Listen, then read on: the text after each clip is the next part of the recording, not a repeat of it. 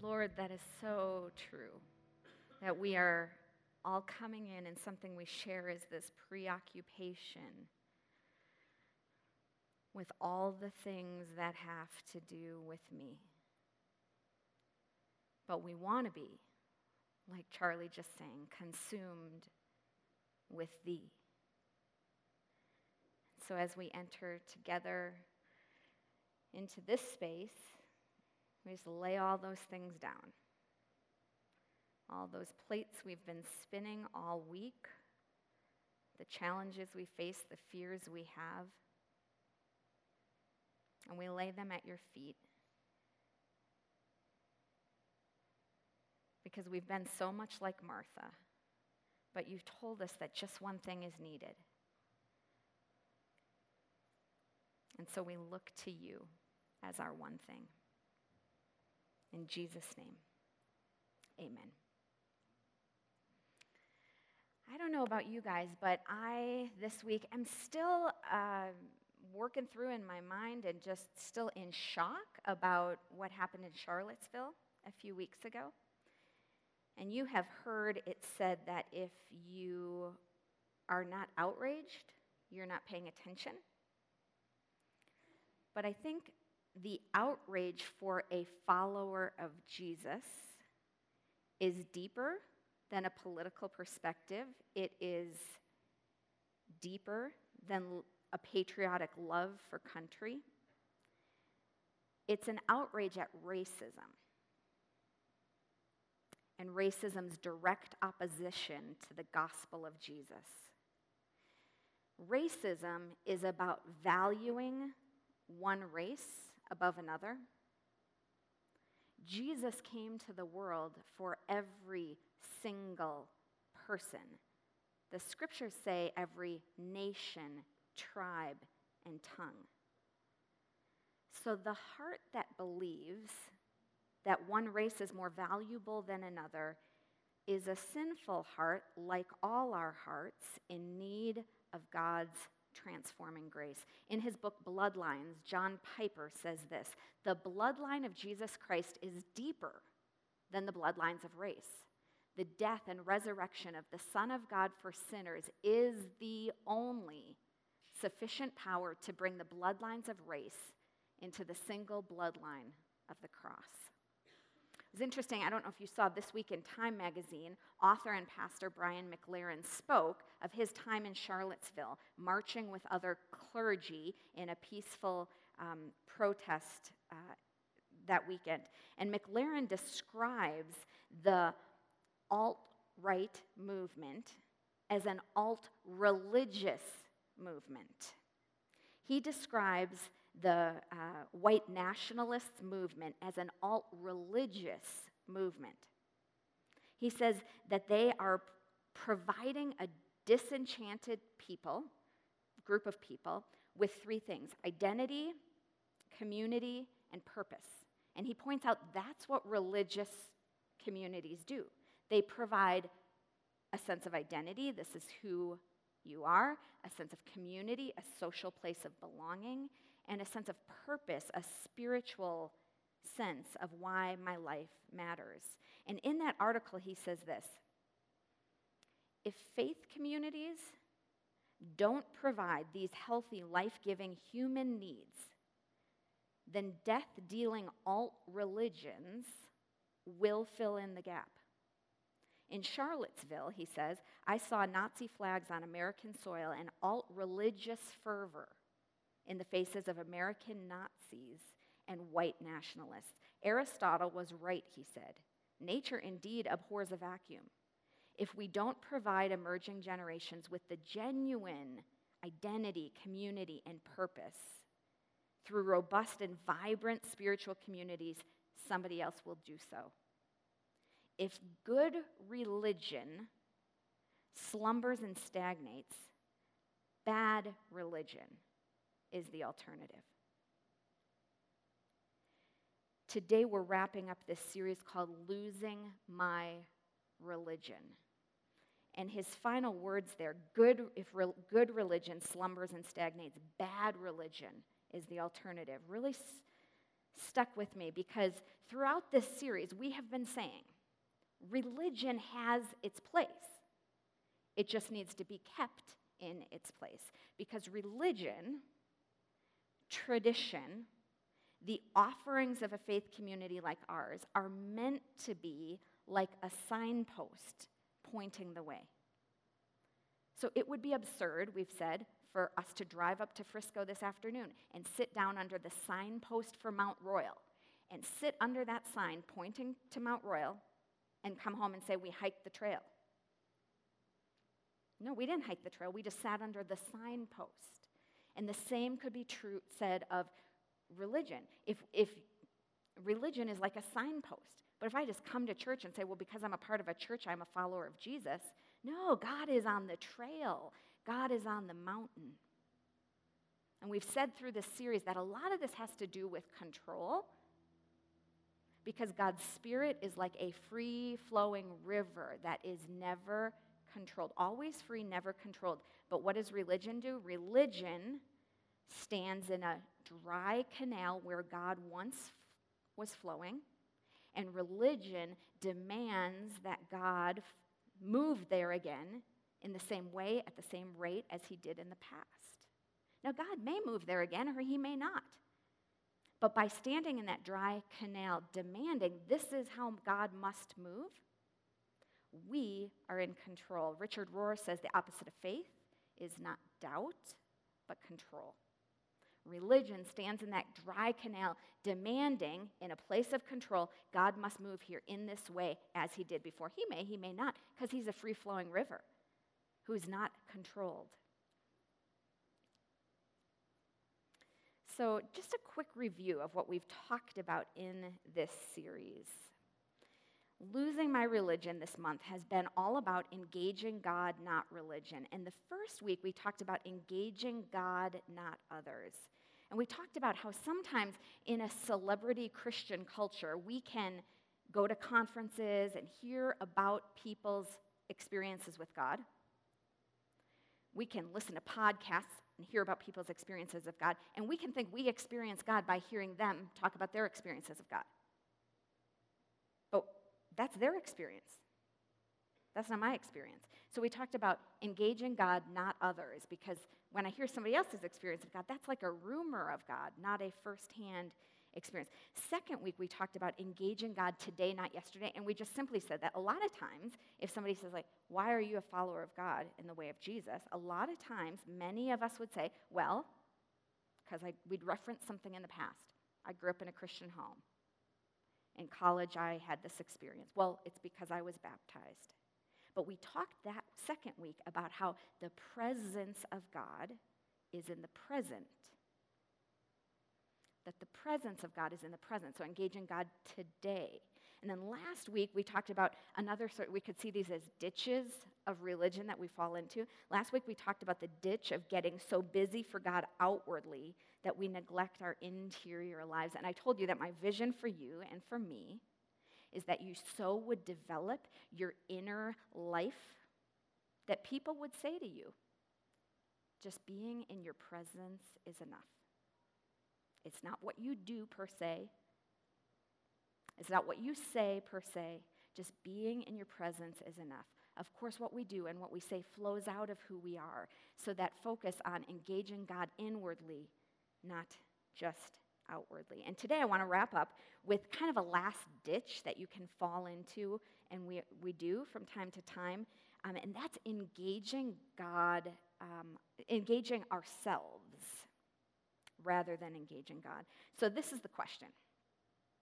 Have I made my works my Christ? There is a modern, humanist, not Christian, idea of the willpower being supreme.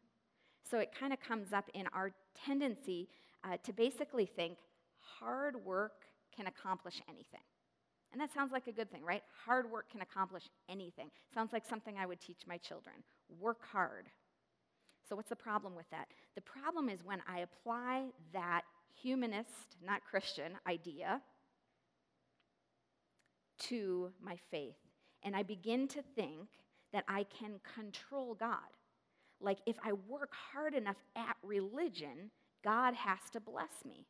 So my life's not going well. I haven't worked hard enough at religion. Now, this is such a subtle thing that happens because this hard work ethic is so modern. It's so prominent in our thinking, and it subtly infects our faith. So I want to read you some quotes from some famous people. And as you hear these, I want you to think about what you know about the teachings of Jesus and how Jesus talks about our faith and how it may be different than these. Henry Ford said, "Whether you think you can or you think you can't, you're right."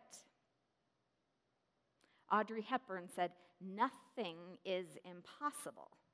The word itself says, I'm possible."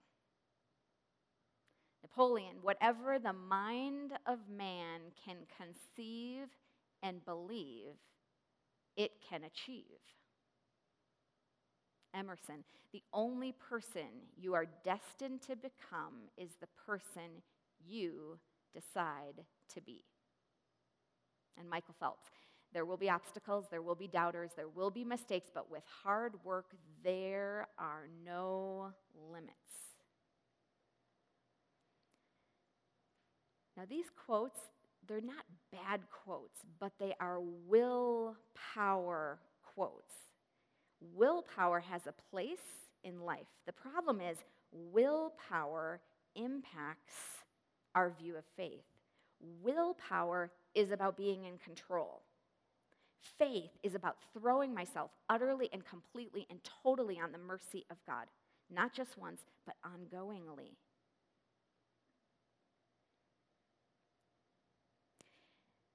Faith is about throwing myself on God's mercy and grace. It's not about trying harder to prove that we're such great people. Now, there's a conundrum as soon as you start talking about sort of this willpower, hard work ethic, and the teachings of Jesus, faith.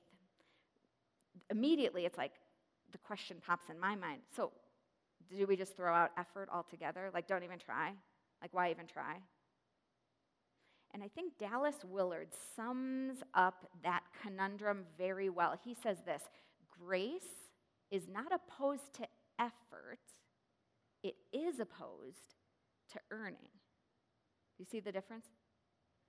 Grace is not opposed to effort, it is opposed to earning. See, in ancient times, you had ancient paganism, which basically was this idea that we can earn the favor of the gods through lots of sacrifices and lots of gifts. So we're going to give the gods, we're going to sacrifice to the gods, we're going to give the gods gifts, and then the gods will have to bless us. That's ancient paganism. Now, there's a modern, J.I. Packer says, there's a modern day paganism that infects the church, which is basically when we have our own way of trying to earn God's blessing and favor in our lives. And how do we do it? Churchianity, church involvement, morality. We think our respectability will put God in a position where he has to bless us. We're such respectable people. That is what he calls modern paganism. It's basically where we are still trying to earn God's favor through our effort, through our actions. Now, in the book of Galatians, Paul is like, whew, when it comes to this, everything is at stake. Everything is at stake. The question is, do we keep God with us or does grace? Because the problem for the Galatians is, if you would have asked some of the Gentile converts in Paul's day, like, how's this adventure in your new faith going? They might have responded by saying, look at all these great things we've added to the program. Like, we're getting circumcised now, and we adopted all these Jewish holidays. The reality was that all those modifications had put everything at stake. Were they going to know God by God's grace or by their own efforts, by their own works? Were they engaging God or were they just engaging themselves? And Paul is shocked because they had come to know Christ freely through grace, but now they're trying to earn and basically earn the right to keep him in their lives. And so he uses these strong phrases in Galatians. He's like, who's bewitched you? How are you so foolish? And they had been foolish, but Paul also says, you're still brothers and sisters. And his solution wasn't complicated. He just sent them back to how they began. He just sent them back to Christ crucified, relying on the Spirit. And I think there would have been a lot of relief for some people who had begun their journey of faith based on grace and in that freedom, and then had started working to earn God's ongoing involvement in their life. I think there would have been probably this sense of like, we've been tricked into thinking now it is about us. I read an interesting story this week. There's a missionary, Herbert Jackson, who was on the mission field, and he had a car. And this car had one problem. It did not start unless it got a jump start or a push start. But this missionary didn't have a lot of dollars, and he found a way to make this work. So what he would do is every morning he would go to the school. He'd get some kids to come and push his car so it would start. And then throughout that whole entire day, as he was out on his rounds doing his work, he would either always park on a hill so he could get going that way, or he would just leave the car running if it was a short visit. So he is operating for like 2 years with his car like this. And it's like, he's like, this is an ingenious system. It works. This is how I work with this car. Well, his time to leave the field had come, and a new missionary family came, and the new missionary was kind of learning the ropes. And so Herbert Jackson says, I got this car. Here's how it works. It doesn't start on its own, but if you push it, it'll start. If you park on a hill, and then it'll start. The new missionary pops open the hood and is like, oh, Dr. Jackson, this car, it just has a loose wire. And he reconnected the wire, fired up the car, no problem. That is exactly like you and I looking to our works, like going through life, basically with our good ideas and our ingenuity, thinking, like, this is how my relationship with God works, when all along, God's Holy Spirit is available. We just need to be connected. Everything is at stake. Do we keep God with us, or does grace? Coming to faith in Christ is about a relationship, not works. We kind of know that. But growing in a relationship with Christ is about nurturing an ongoing connection with Christ, not working hard in our own strength. I want to share one story as we close. It's kind of this question of, are we too busy to play with God and be with God? A guy I know recently had this interaction with his 7-year-old daughter, Zoe. So Zoe's 7. She's very angry about a lot of things. She's angry about her room. She's angry about her clothes. She's angry about her school. She's angry at her mom. She's seemingly angry about everything. And my friend Todd was kind of like over it. And he just was not in a space where he was interested in knowing the root issue of what was going on with his daughter. He just wanted, like, snap out of it. And that kind of put them butting heads, and it sent Zoe deeper into her anger. And so finally, she just started attacking her dad. And she was like, why don't you like me? Why are you always mean to me? Why do you never do anything for me? You don't even care about me. And Todd, the dad, got kind of hurt and defensive, and he launched into a rant. And he was like, don't care about you, don't do anything for you. I lined up all these play dates for you this summer. I took you to the beach. I took you to the aquarium. I make your meals. I clean your clothes. I do your laundry. I do this. I do that. I even got those books. I ordered those books for you that you wanted in that new series you and he's just like laying it out. And he didn't notice that her face had turned from like angry 7-year-old to kind of sad and disappointed. And when he finally noticed that her countenance had changed, he just stopped his little rant, and she said, Dad, I just wanted you to play with me. You have been so busy lately. Like he was so busy doing things for his daughter, he had forgotten to take the time to just be with his daughter. And I wonder if that's the heart of God towards us too sometimes. Like you're so busy doing all these things, learning all these things.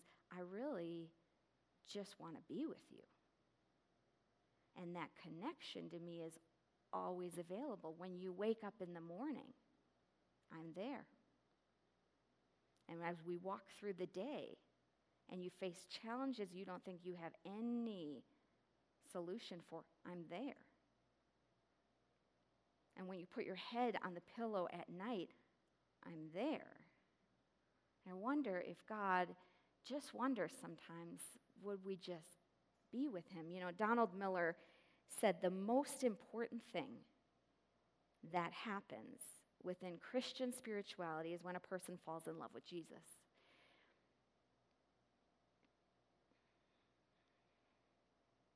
That doesn't happen just once. Because the heart of following God in the way of Jesus, it's not the heart of it, the essence of it, is not a creed, it's not a set of philosophies,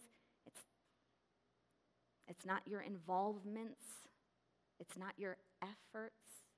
The heart is an ongoing, personal connection with the living God whose love for you and I knows no limit. And that's what it looks like to engage God, not just religion. So let's pray together as we close.